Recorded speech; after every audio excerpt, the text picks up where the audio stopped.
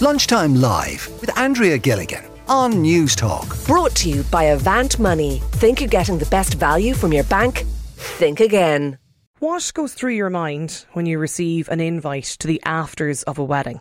This question has sparked some debate on Twitter, and I thought it was just brilliant when I saw it and I read it, because I want to know if you are a fan of the afters, or do you feel like a little bit of an afterthought? You know, you weren't there, you weren't, maybe, I don't want to say good enough, but you weren't in the cut for the wedding and the meal, but you can come along to the party. What's your view on this? 53106 is the text number if you want to join us today in the programme. Bryony is with us on the line.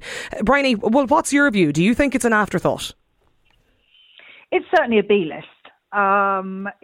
Weddings have budgets and we all get that. But if I received an invitation just to the after, sort of after the meal is finished, I'm knowing full well that I'm not one of their close friends. I'm someone they want along in the hope of getting a present, possibly, or filling up the room, having a bigger party. We actually went to a wedding when I was much younger, before I knew that the A and B list was a thing. And I was told when we were invited, oh, you can be really proud, you're on the A list. And I thought, what is that? What is that? And actually later on, we met other friends of ours at the reception who hadn't been at the wedding, who were, during the course of the evening, working out that they were the B-list people. You know, they'd received their invitation really late. They hadn't been able to go to the wedding. And it just got really, really awkward. And how did they feel about that, Bryony? Awful. They felt awful. They felt awful about it, yeah. Yes, B-team. Yeah, they did. B-team, absolutely, B-team.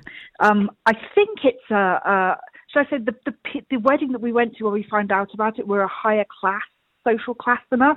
Don't know whether it's a higher social class thing, or, you know, a way to sort of make sure if people turn down RSVPs, the seats are still filled. I don't know. Yeah, what's the motivation behind it? Like, I can totally understand in COVID. I thought COVID, in a way, for the weddings, you know, it probably worked out well for people in that you could, you know, you only had a certain number that you could ask, and that was it, and it cut out all the extras. You know, the people you might have to ask for the politics of it, or the office people, or the extended family, or the cousins you don't want. Yeah. You know, and you could get away with that then in COVID, because sure, we can only have 50, or we can only have 100, or whatever, and it cuts all that out. But I would have thought that the afters invites were a thing of the past. I would like to think so, but clearly not, because a friend of mine on Twitter just posted, is this a thing? Still a thing. Yeah, and it is a thing. If it's a thing, if you've received a wedding afters invite lately, 1800 453 106 is the number to call. Tanya's on the line too, Bryony. Tanya, would you go to the afters of a wedding? I would indeed. I think that's the best fun part, to be honest with you. Really? I totally get what Bryony's saying. I was listening there, and of course there is that initial, oh gosh, I didn't make the A list if you're invited to the afters, unless it's somebody like a work colleague. I mean, I think it's ideal. You know, there's obviously people that you'd like to have there to celebrate the occasion, like work colleagues, and I think the afters is ideal for that. I think it also very much depends on the size of the wedding. So, for example, we got married in 2016, and neither of us wanted a big wedding. I know lots of people who've got married and had, you know, big hotel weddings, and it ends up more stressful for them than anything else. And so the people who are actually getting married don't end up enjoying their day. And so for us, it was all about having fun, having an enjoyable day. So what we actually ended up doing was we booked the Riask, you know, the floating restaurant on the Grand Canal. Oh, yeah. And told 50 people. So we had dinner on the Riask, and then we'd booked a room in the 51 bar for a big party after that, and we invited everybody else. So you kind of... Well, is that a little bit different now? That's you know, that's a bit different to just inviting people. It is, because it's a different type of wedding. Yeah, maybe. To the afters. Yeah. You see, to my mind, what the afters of a wedding is, and this is a kind of it was certainly a common thing at home years ago, because I got many invites to afters of weddings. But I mean, you're talking about weddings at home, like the standard pre-COVID, the standard wedding at home average would have been 250. 200 would have been nearly regarded as small. You know, I've been at many weddings that are in the 300 mark. The biggest I've ever been at was 470. So like that's so when you're 471 and 301 in the list, when you're getting the nod for the cocktail sausages and the goujons, I think then, you know what, you can kind of say, look, if I'm 301 on the list, good luck. That's exactly it. That's why I was saying it depends on the size of the wedding. Yeah, definitely. Lorraine is with us. Lorraine, do you think they're an afterthought? Are you there, Lorraine? Can you hear me all right? I am indeed. Can you hear me? I can, yes. Are wedding afters an afterthought in your view, or what do you think? Oh, I think all wedding, whether it be after or the main part or anything, they're all great crack. It's all great to be invited to. I just love weddings. So after or during, it doesn't matter. They thought of you and they invited you and they wanted you there, and it's just great to be there. Yeah, shouldn't be complaining. Go. No, I love them. I understand what you're saying. Like if you're number 471 on the list, but imagine 471. I understand that, but at the same time, I guess most weddings aren't that size, are they? Most weddings are a good bit smaller than that. Anyway, where we're from, anyway, they're definitely smaller than that. Well, I'd hope they're smaller now post-COVID. You know, I would hope that we're not going to go back. Yeah, but the whole town will be at them sometimes.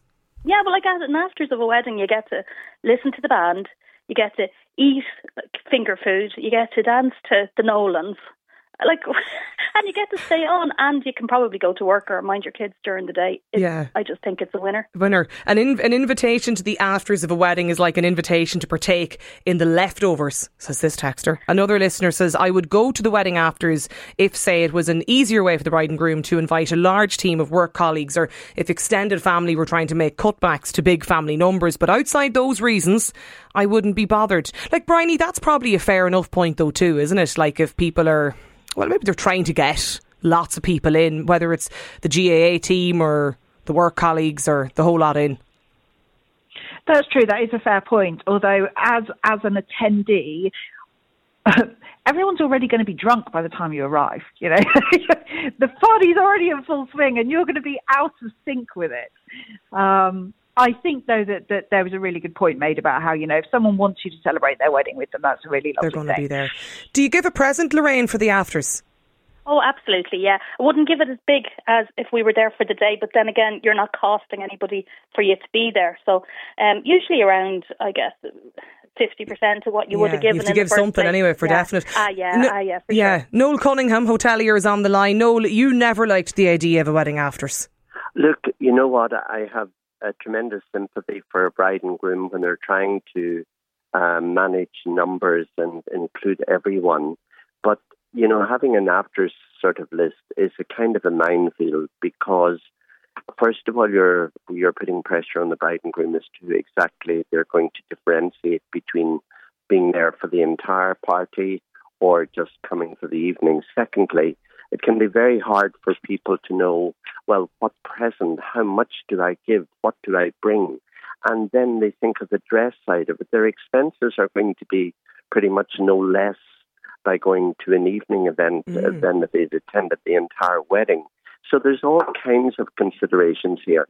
And I honestly can say, both within family and my experience over so many years of doing weddings, there certainly a percentage of people who attend the evening event do so under duress and feel somehow that they've been slighted, that they're not sort of almost good enough for the main party. And that may be entirely wrong, but it's just something we Irish have, that I wasn't good enough for the chapel and the dinner. I'm getting a few sausage rolls on a paper plate now. What's that about? Yeah. You know. And do I have to give a present for this as well? Yeah, absolutely. Are they a thing of the past? Will they be a thing of the past? I honestly think they are.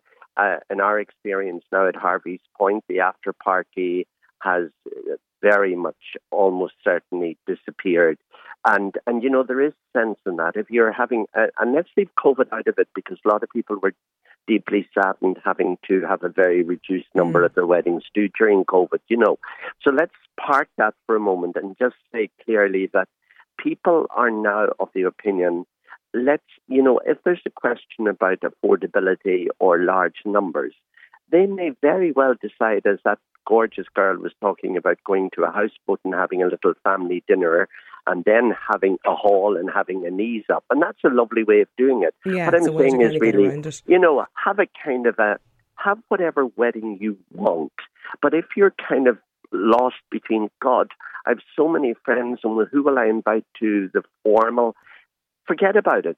Go out with your husband, your parents, have a lovely lunch, and then that evening take over a ballroom and have a band and a buffet and a crack up and thoroughly enjoy it. We have a poll on Twitter today about this. We're asking people, are evening wedding invites an afterthought? Yes or no? 52% of you think no, they aren't, and 48% say yes. The wedding invite, just the afters, that it is an afterthought. At Lunchtime Live NT is where you can take part in that. Listen, Noel, Tanya, Bryony and Lorraine, thanks a million for getting in touch with us. Lunchtime Live with Andrea Gilligan. Brought to you by Avant Money. Weekdays at midday on News Talk.